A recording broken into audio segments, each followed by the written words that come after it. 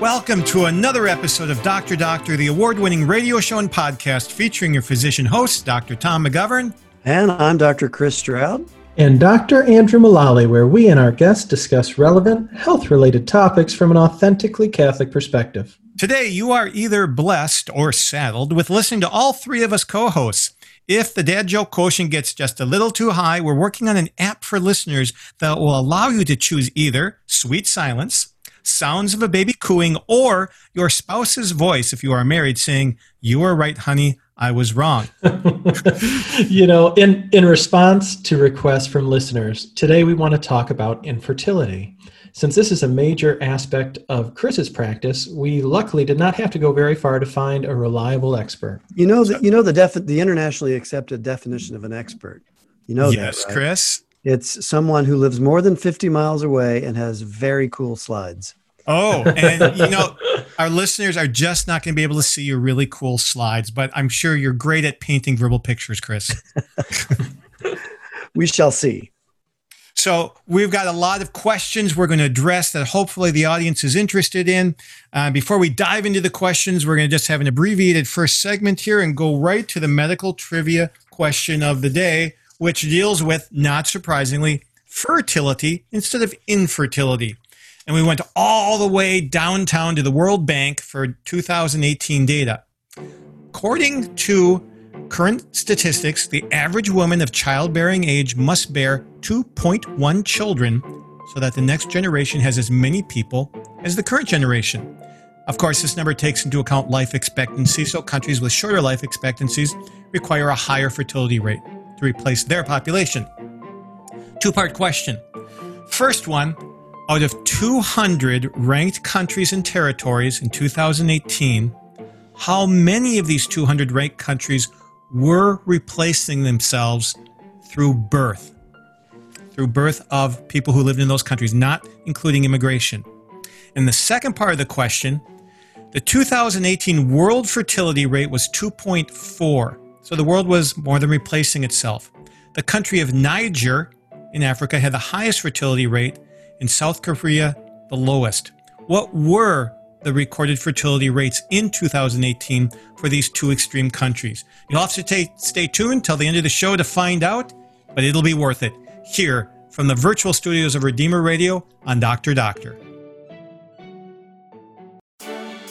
Welcome back to Dr. Doctor here on Redeemer Radio and EWTN. Today we are talking to our very own Dr. Chris Stroud about infertility, something that he does a lot of. Chris, can you edify our listeners by explaining your background and experience in treating infertility problems? Why should we trust you? Yeah, that's a good question. I've been doing this OBGYN game for a long time. I started right back about the time electricity came on the scene. That's when I began.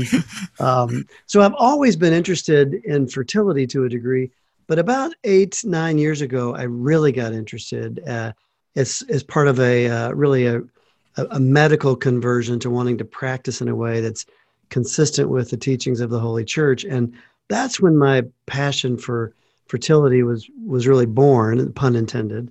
So I'm a certified medical consultant with the Creighton fertility model that we reference a fair amount here, and many, many years of practice and learning, more learning than practice, in OBGYN.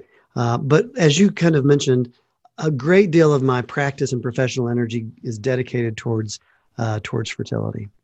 So, Chris, I think we should probably define, what do you mean by infertility? You say a lot of people think, oh, we've tried for a year, no baby, we're infertile. What is the right way for couples who are listening to think about it? Yeah, this is one of those many areas that I would find myself disagreeing with the American College of OBGYN. I seem to disagree with them on about everything. This just being another example. But the standard answer that obstetricians, gynecologists will give women is try for a year. So a classic example is a woman is not getting pregnant. A few months have gone by. She gets in to see her doctor. Her doctor says, come back to see me in a year if you're not pregnant. They come back in a year or maybe 14, 16 months because getting appointments can be challenging.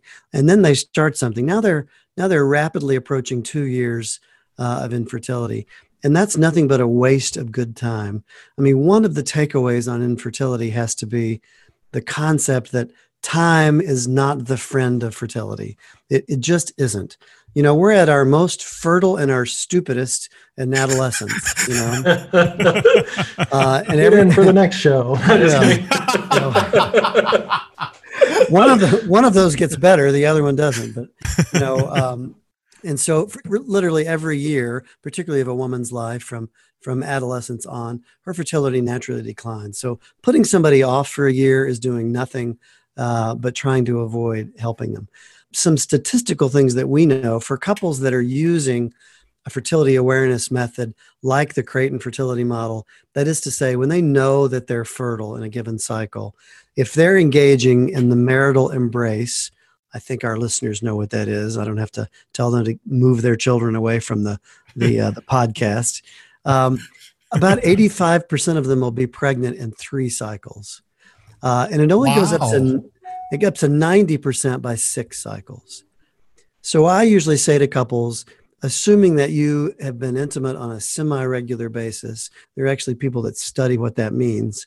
4 cycles, 5 cycles, you should be pregnant.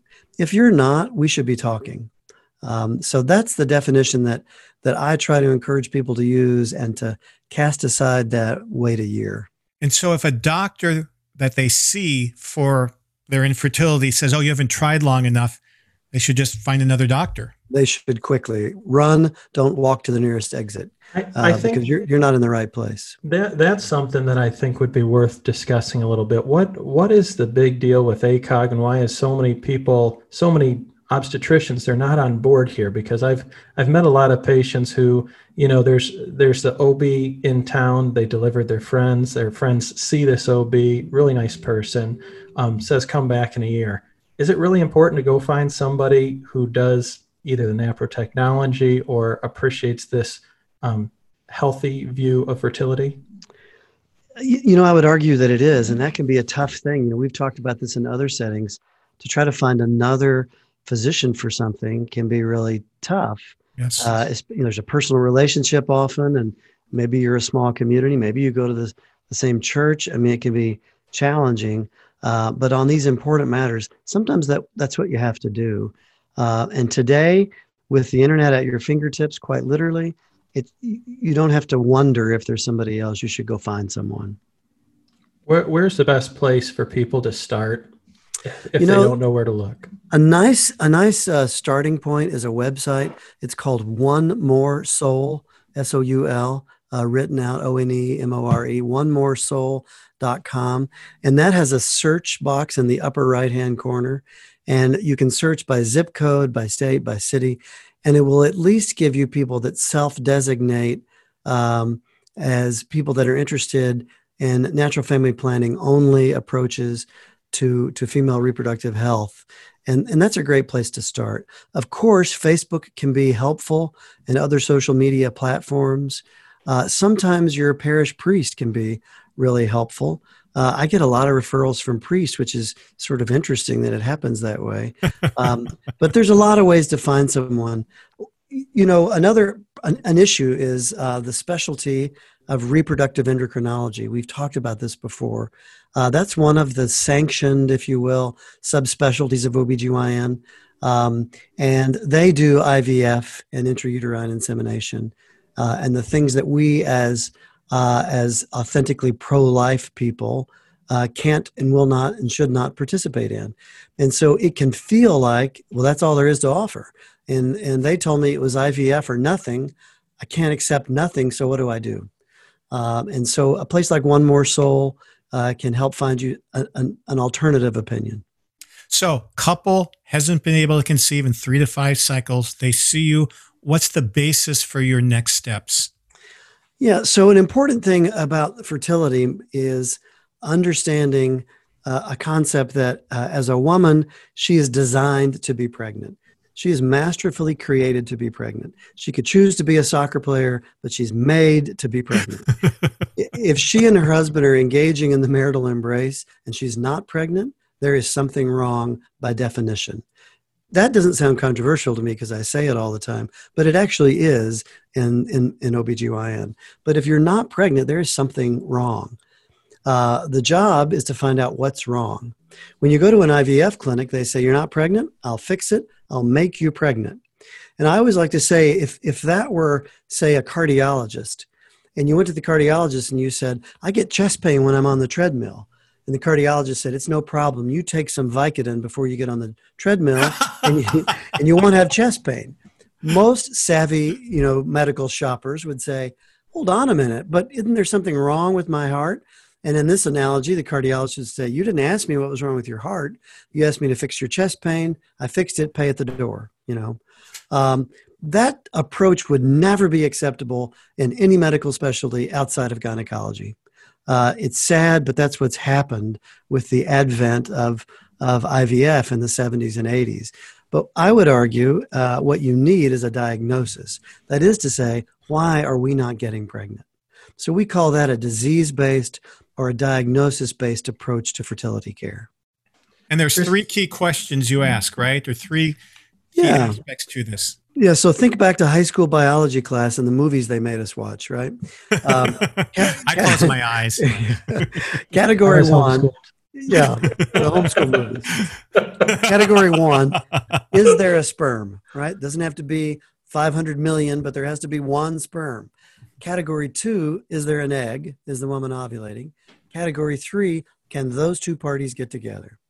And that's really all there is. At the end of the day, we're always asking, was there a sperm? Was there an egg? Did the two have a chance to get together? Each of those has nice sub headings, but that's the list that we're running, trying to figure out anything wrong in those categories, what's wrong, and then fix whatever we find. So Chris, what are the main problems with that? What are the main things that you do find? Yeah, I would break it down into those three categories, sort of. So category one, is there a sperm? That's male factor issues. About 20% of the time, if a couple is not conceiving, it's a male-only issue. So not that common. On the other hand, about 50% of the time, when we get a seminal fluid analysis on a man, we find something wrong. Now, maybe not the big smoking gun of he has zero sperm. That's actually very uncommon. But there being just a little something wrong, flip of the coin, 50% of the time. But so male factor, about 20% or more. Category two, ovulation problems. Is the woman ovulating? Does she ovulate regularly? Does she ovulate sporadically? Does she have another condition like thyroid dysfunction or adrenal gland dysfunction or pituitary gland dysfunction that's mucking up her ovulation? Or when she ovulates, is it not a very good ovulation? All ovulations are not created equally, and sometimes they're just not good, and we can do things to make them better. And then in that third category, mechanical structural things that prevent sperm and egg from meeting. Number one suspect in that category, always endometriosis. Yes, the woman could be born without fallopian tubes, or they could be damaged from an infection maybe that she never knew she had. But the number one thing in that third category is endometriosis. So male factor, ovulation challenges, and tubal or structural challenges. That's the top three and 90+% of the problems. So when a woman comes into your office with her husband, what are the first steps that you do? Is there some form of testing that they go through either in your office, in the hospital, or elsewhere? Yeah, well, we're going to work our way through that list. Sometimes we'll prioritize that list in a different order. For instance, if there was something in her physical exam or her medical history that suggested a category 3 problem, say, for instance, painful menses or painful intimacy, we might think, could be endometriosis. Let's go there first. But in general, we're just going to work that list. So a very common thing would be a comprehensive look at her reproductive hormones. That's blood testing. Probably a seminal fluid analysis with the husband. And we should get back to that and talk about an ethical way to achieve that in a minute. Yes. And those two bodies of work are going to take us a cycle or two to get done. Then we will, in most cases, have them start charting their menstrual cycles using the Creighton fertility model, because that's really the software that operates our system, you might say. It's our language. And everything we do is going to be based off things we see on that Creighton chart. And then what we learn in those 2 steps is going to drive our direction after that. But we're always asking those same 3 questions. Now, you mentioned Creighton model, but you're also affiliated with another model, Couple to Couple League. If somebody's been charting by any method, are those helpful when they come in? Oh, absolutely. All of the fertility awareness models are helpful. The more data, the better. The Creighton model is probably best known for couples who are having a problem. And it's very common for teaching couples in the Couples to Couples League, when they identify a chart problem, they will commonly refer to a Creighton medical consultant, not uncommon at all. Very good. But whether they're using the Marquette method or the Billings method or the symptothermic method or the Creighton method, they're all very helpful. Now, in my particular practice and in physicians like me, we typically will transition them to the Creighton model because it's our language of comfort. But that's not to say the other models are in any way inferior. You know, and Chris, you kind of alluded to it. I felt a couple of our listeners on the other end bristle when you talked about a semen analysis. Are we on the right channel? Sensitive, Andrew. I don't know. I felt it. And so could you dive into that and explain how that can be done without, compromising their faith? Yeah, it's remarkable how many men, not necessarily based on religious opposition, will not begin the discussion with their wife because they've seen the sitcoms and they've heard the stories, and they are actually pretty repulsed by the idea of and forgive the frankness, but you go to a fertility clinic, the man is told to go in the bathroom, he's asked what's his favorite style of pornography, and he's told to masturbate to obtain a specimen. And that's often the point where the man walks out and the evaluation is over. So not surprisingly, I hope, we don't do that. So we have a special kit for couples that involves a special condom. It's latex-free, talc-free, lubricant-free. They're impossible to find, so we buy them by the case. If anybody ever hacks into my Amazon account, they're going to wonder why the Catholic guy buys bushel baskets of condoms. But so we take this condom and then we do something very important to it. We tell them to take a needle and to punch 3 little holes in the end of the condom. One for the Father, one for the Son, and one for the Holy Spirit. They engage in the natural marital embrace in their home, away from their fertile window, and then they carefully empty the contents of that condom into a cup, take the cup to the lab for testing. The U.S. Council of Catholic Bishops has actually issued a nice letter that says that is an ethical and appropriate way to obtain a semen analysis. So if nothing else, listeners, please make your husbands know that just because maybe you need to have him evaluated, it's not going to involve something that's unethical and sinful. Because it's still allowing the potential natural outcome of the marital act, because some of the sperm get through those holes. Presumably. And it's also done outside of the fertile window, which is just an added bit of protection for the couple to know that they're not unintentionally preventing a pregnancy. Very good. How often in your infertility evaluation treatment does a woman require surgery? Yeah, that's a good question. I would say probably 50% of the time. Wow. I could be wrong. It could be more than that. But endometriosis, it's public enemy number 1 when it comes to fertility. And you can only diagnose endometriosis by doing a diagnostic procedure called a laparoscopy, where a small camera is placed through a tiny little incision around the woman's belly button and look to see if there's endometriosis. And often, we work our way through that list. It's the last thing and one of the most important. But it's very, very common. Tubal damage from infection and other things is also very, very common. But I would say at least half the time we find ourselves looking inside, finding endometriosis, and then surgically treating it for the couple to get pregnant. So if half the time you need to do something surgically, what percent of those are endometriosis and what percent are other things you have to do? Oh, that's a good question.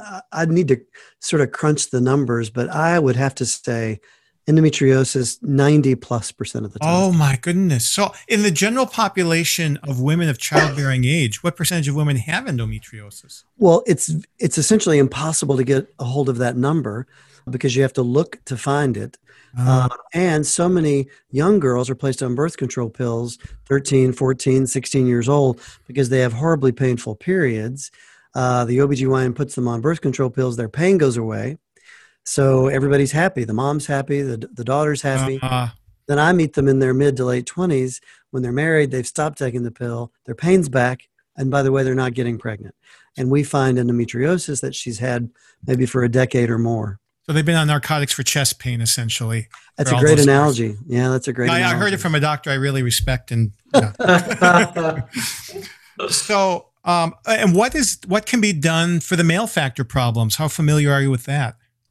Yeah, I think Andrew and I probably share this, and that we become sort of de facto urologists.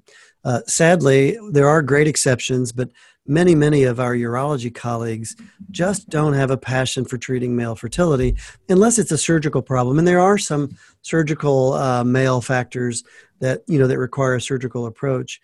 But many cases, it's nutritional supplements like CoQ10 or L-carnitine or simple vitamins and nutrients like that. Sometimes it's antibiotics for chronic prostatitis.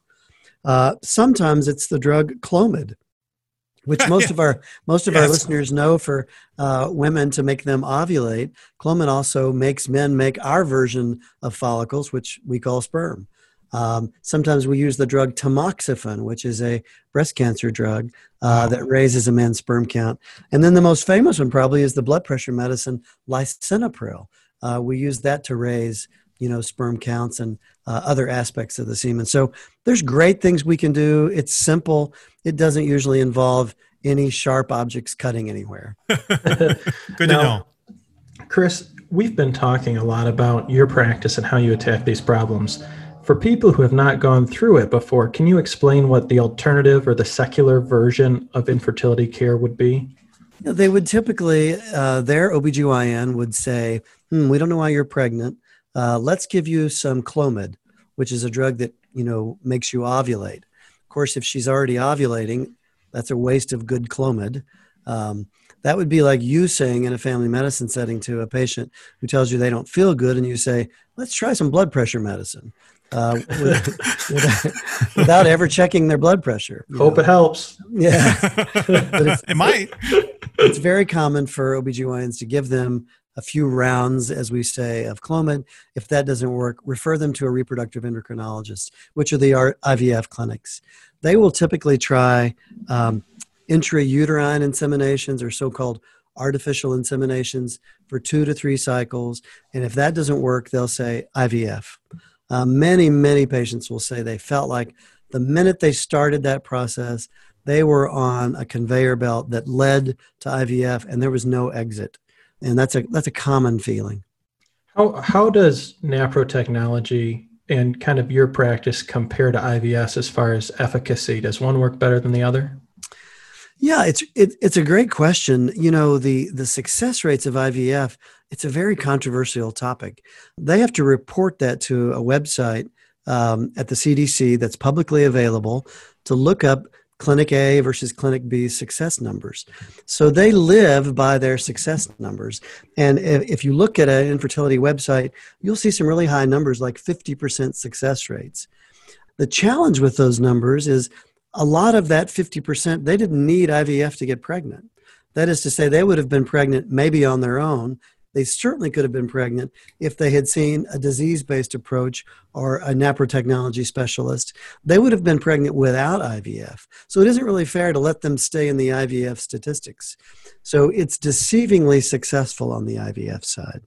The other thing is they don't allow many women that are in their later years in their reproductive phase, maybe in their mid-40s, they don't allow those women to enter into IVF cycles because it'll destroy their statistics. So the whole statistical manipulation thing is very tough to kind of get your hands and your brain around. The challenge we have on the NAPRO technology side is we do so many things at one time, it's hard to know who to give credit to. That is, I checked her tubes and got them open. Is that get the credit? I gave her a medication to solve her thyroid disease. Does that get the credit? We don't know. So what I usually tell people is that I gauge our success on the cards and the letters and the emails that come every week saying, we're pregnant, thank you for the help. And that's a very common finding, and that's what keeps us all going in this specialty. We have covered very well so far what I might consider primary infertility. We're going to come back after the break and talk about something we might consider secondary infertility. Those people who can achieve pregnancy, but they don't make it through to delivery. We'll be back with more of Dr. Chris Stroud and his wisdom after the break here on Dr. Doctor. Abortion, pornography, embryonic stem cell research, corporate contributions to Planned Parenthood. Do you invest in companies that are engaged in these practices? The Ave Maria Mutual Funds do not, and their investment portfolios reflect that. Ave Maria Mutual Funds are managed to conform to pro-life and pro-family values. Long-term investors can invest in the no-load Ave Maria Mutual Funds. You can learn more about the Ave Maria Mutual Funds today at 866-AVE-MARIA or visit AveMariaFunds.com. We're back with the second half of our interview with Chris Stroud about infertility. And in my life, in my marriage with Sally, we initially had 2 early miscarriages before we ever had any children. And we were sweating it. We were nervous. We were like, gosh, are we going to be able to have children? And, we were wondering, should we see somebody or not? And, thanks be to God, with the third pregnancy, it took, and he's 27 years old now. But the question is, Chris, if somebody's in our situation, has 2 early miscarriages, first trimester, we know we were pregnant. At what point should they see a specialist like you? Yeah, good question. I'll do like the politicians do, and I'll take that and pivot to a different answer and come back to it. But I mean, first and foremost, this is probably a good time to point out, if you're talking to someone that's had a loss, the most important thing you say to them is you've had a loss. And the reason you feel the way you feel is because you had a child that died.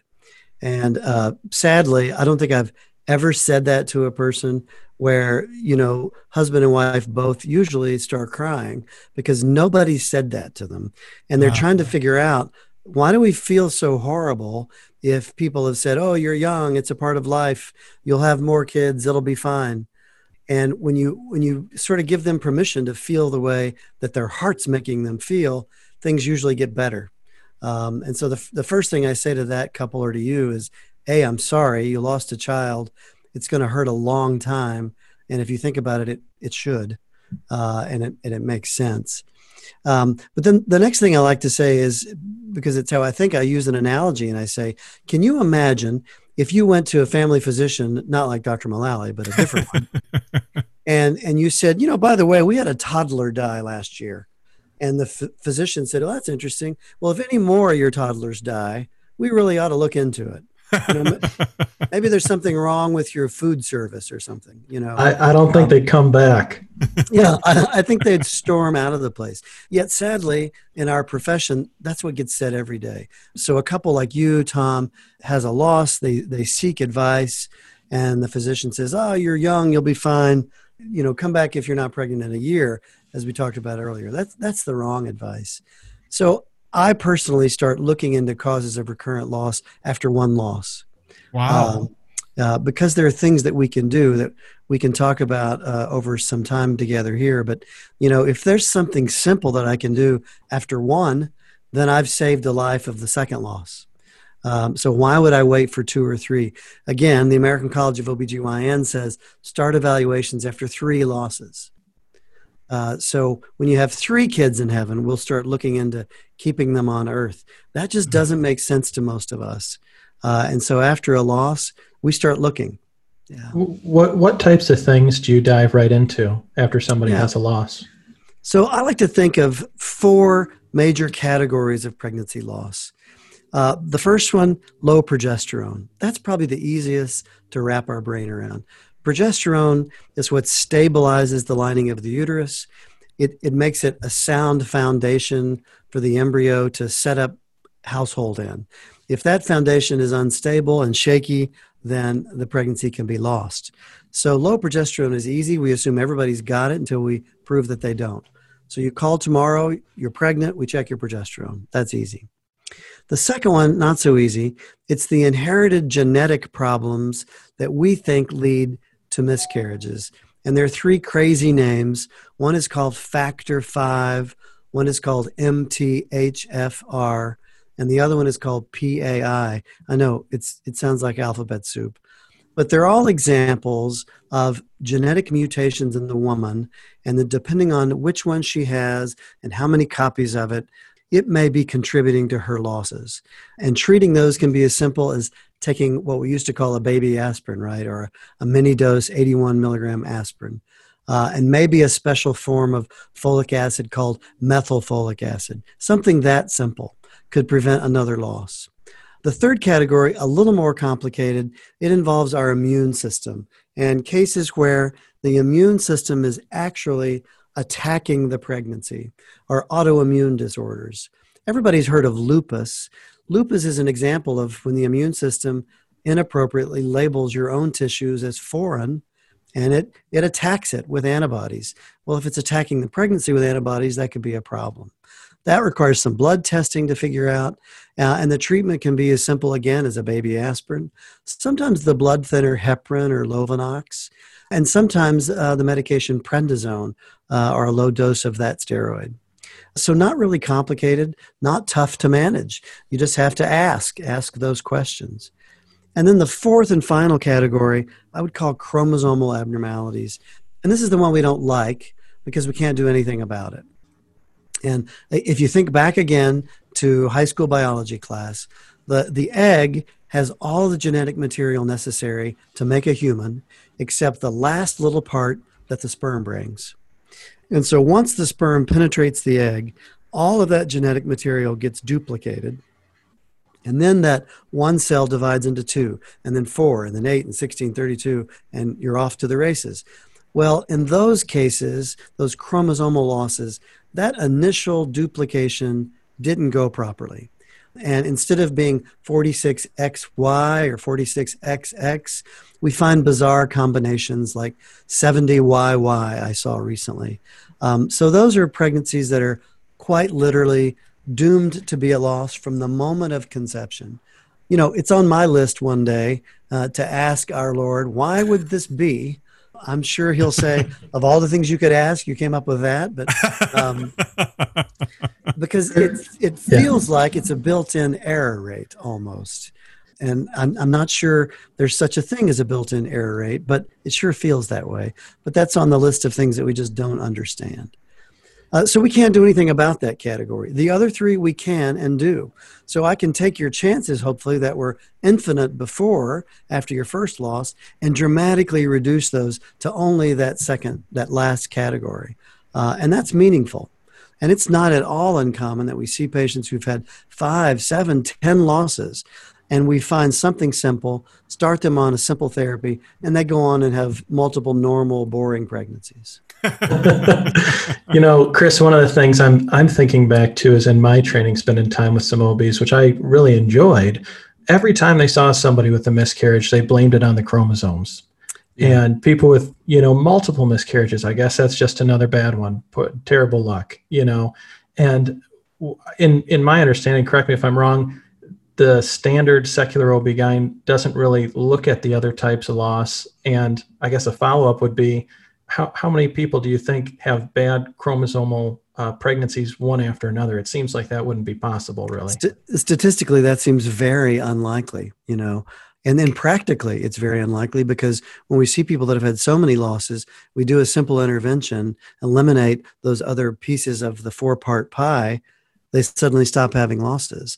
And then occasionally we'll have another loss, and we'll often get tissue from that loss, study the chromosomes, and find that they were abnormal, which is very comforting for the family because they know there was absolutely nothing that could be done.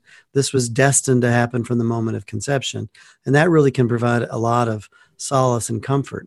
But it can be extremely challenging. I would even argue it's more challenging to find someone that wants to take recurrent loss seriously than it is to find someone that wants to take infertility seriously. Chris, it sounds like low-hanging fruit. It sounds so easy the way you lay it out for an expert in OB-GYN to treat things this way. What is behind the fact that most people being trained in your profession are now not even learning about this? Yeah, I don't know, Tom. It is frustrating. It is simple. I mean, if it weren't simple, I wouldn't be able to understand it. But it is low-hanging fruit. It's very simple, but I just don't know the answer. I wish I did. I think it comes from fundamentally your position on life. And if you think that a miscarriage represents a child that died, then you would want to do anything you could to prevent another child from dying. I mean, I don't think any of our listeners would disagree with that if it were a toddler. And for those of us that fully understand that is the loss of a child, then it's natural to want to do anything. Even if the things you want to do fly in the face of mainstream medicine sometimes. You're trying to save a life. You sometimes break the rules when you're trying to save a life. And a great many of us feel that way. I just wish more did. Now, I know when you talk about this, when you've written about this, you make a statement that might make some other people bristle. I'm sure Andrew will catch on to this when I pose it, but that every couple is not called to biologic parenthood. Is that right? Yeah, isn't that's not an easy thing to say. Nobody wants to say that, and nobody wants to hear that, right? People don't like you telling them they have cancer on the end of their nose, but you have to tell them that, don't you? Yes. You can't pretend that it isn't there. And so that is a reality. Children are not a right. They're a gift. And if they were a right, they would be property, which is part of the sinful nature of in vitro fertilization that turns children into property that's frozen. But they're not a right, they're a gift. And that means that everyone's not called to receive that gift. Just like every man and woman's not called to marriage. Some people are called to single life. So everyone's not called to biological parenthood. And that's a reality. But I find, as hard as that is to say and to hear, couples take comfort when they hear that because they haven't heard that before. Because the reality is they may not get pregnant. And the IVF industry doesn't want to say that because there are too many millions of dollars at stake. If you take that to heart, it may mean if you don't get pregnant, you're going to walk away and be happy with it. But that may be the thing that you need to know above everything else. It's kind of a less tactful way than Tom asked.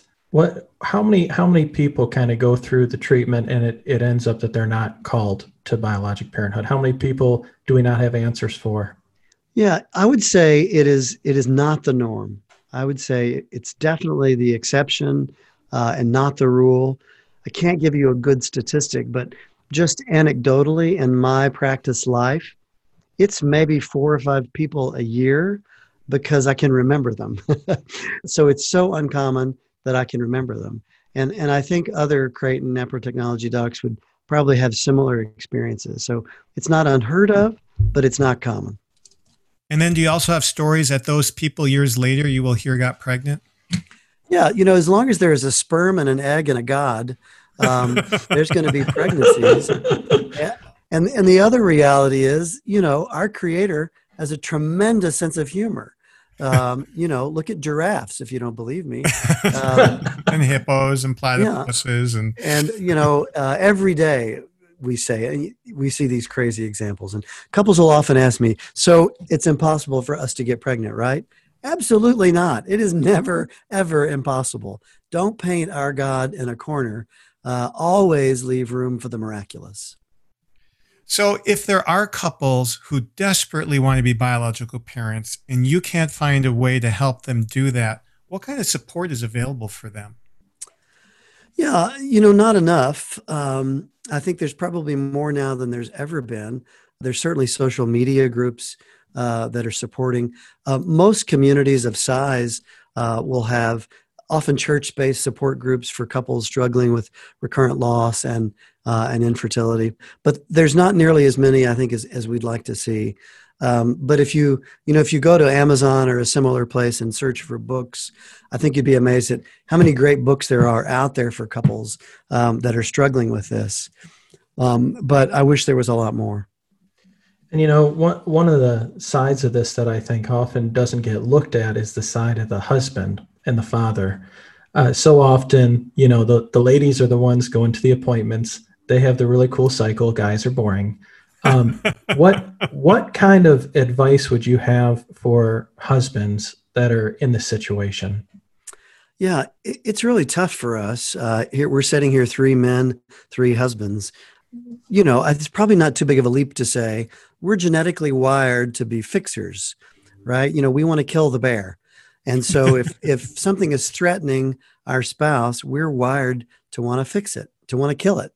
Well, this bear is too big and you can't kill it. You can't even see it. And that can really leave a lot of us men feeling pretty helpless.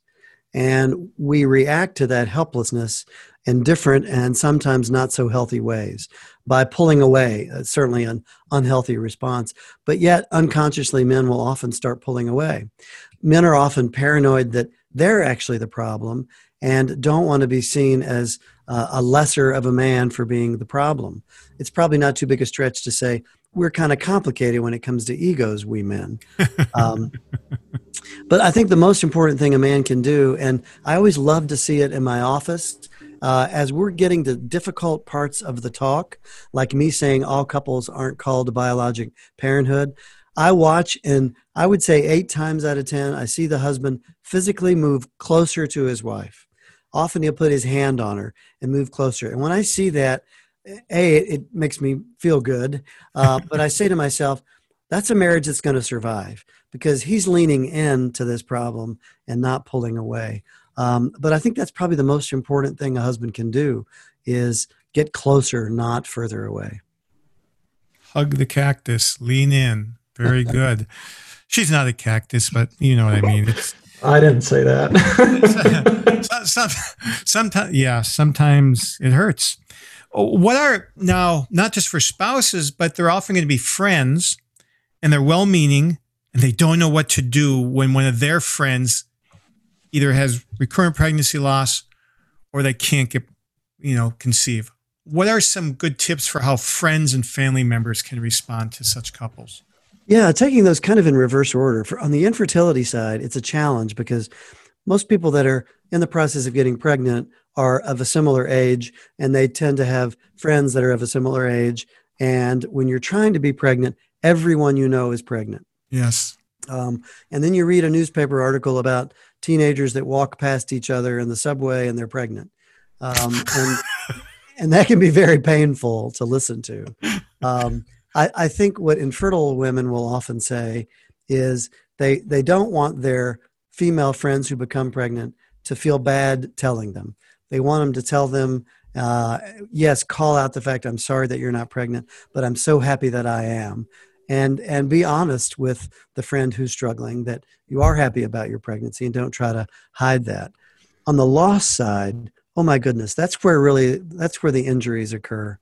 The best thing I think to say to somebody that's had a loss is, I'm sorry. That's what you would say to someone that had lost an older child or lost a spouse. I'm sorry. Maybe I don't know how you feel, but I care for you and I care about you. And I'm sorry that you had a loss. I don't know much about it, but I'm really sorry. And I think that goes a long way. That's really all you have to say. Certainly don't say you're young and it's okay. You'll be pregnant again. Don't worry about it. That will not help at all. Chris, how do our listeners find someone like you?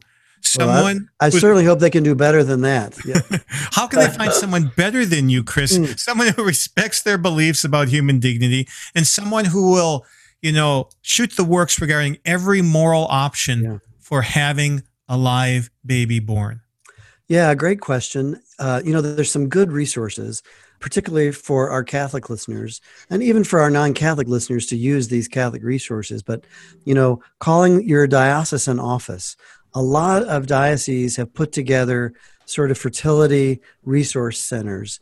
Near to us in northeastern Indiana, for example, the Diocese of Toledo has a very advanced sort of fertility support office that will direct people towards faithful resources and help. Your parish priest can often help. They're busy people, we know that, and it's not all of their gifts, but they can usually direct you to someone that can help if they can't. Look up the Creighton Fertility Model website for resources. Go to the Couples to Couples League website, and you can get connected with resources there. So you have to dig a little bit, but you can find someone. For all of its fault, social media can be really helpful. And I'm thinking in particular about Facebook. There are so many support groups. If you just type NAPRO Technology or Creighton Fertility Model or infertility, you'll find support groups. And the way you know they're a good group is they're private. So you have to be invited in. So you have to ask to be let in. That just means someone filters out the quackery and people that are trying to sell you something. But connecting with local and regional resources like that is a great place to start. Final comments in 30 seconds for our listeners about infertility, Chris. Yeah, I think the thing I would want to leave listeners with is you never, ever should feel like you have to choose between your faith and your fertility. I'm trying to be faithful to the teachings of the Holy Church, but if I don't have IVF, I can't get pregnant. That's wrong. Don't listen to that. That isn't the truth. It's definitely not the voice of truth speaking. So don't feel as though you have to choose that. If you don't know what to do, it just means you don't know what to do. It doesn't mean there's not something to do. So call the Catholic Medical Association. They'll send you to someone good, or at least get you started on that path. But you don't have to choose between your faith and your fertility. There's a better way. Awesome words to end on. We'll be back right after the break. And we're back with Dr. Doctor and the answer to the medical trivia question. Yes, so this was about fertility rates across the world. And the first one was, out of 200 countries that were looked at in 2018, how many of them are replacing themselves, have a fertility rate over 2.1 children per woman? And the answer was 110 countries. Interestingly, out of 110, the U.S. ranked 145 because we were only at 1.7 children per woman. And then I asked, Niger had the highest fertility rate and South Korea the lowest. And what were their rates of children per fertile woman? Niger. It's the same as my family, 7. It was actually 7.2. I don't know where that other 0.2 is running around, but I'm sure they're here somewhere. And then South Korea was actually under 1, 0.98 children per woman of childbearing age. Wow. So that's that. Yeah, I mean, isn't that interesting, though, if you think about it from America's standpoint? We're the wealthiest nation in the world. Yes. You know, the greatest standard of living, the greatest access to technology and education, and yet we can't even replace ourselves from a fertility standpoint. Right, without immigration. You think we would have the highest rate because we would think, this place is wonderful. We ought to get more people here. Yeah, to share it with. It seems like there's an inverse correlation there. Yes, there is. You know, Chris, one of the things before we end, I wanted to ask about, we had talked about some of the bad options for fertility treatment, including IVF. And one of the things that makes it wrong is that they make more babies, more embryos than they actually bring to birth. One of the things that I wanted to ask you about, maybe we could highlight an option for them, is what happens to these embryos after they're made? There's really just a couple of choices. They usually put 1 or 2, potentially 3 embryos in the uterus. And maybe they get 8 to 10 to 20 embryos as part of the IVF cycle. The options for those other embryos, you might say, are 1, they can just be discarded. Now, those are humans that are just discarded. They could be donated to research. That's giving a human over to laboratory research. A third option, they could be donated to another couple. That's called embryo adoption. We've talked about that on this show before with some bioethics experts in embryo adoption. And then there's probably a fourth option. There is a fourth option that's out there now. And Tom, you're a bit of an expert on this, so I'll let you talk about the Sacred Heart Guardians.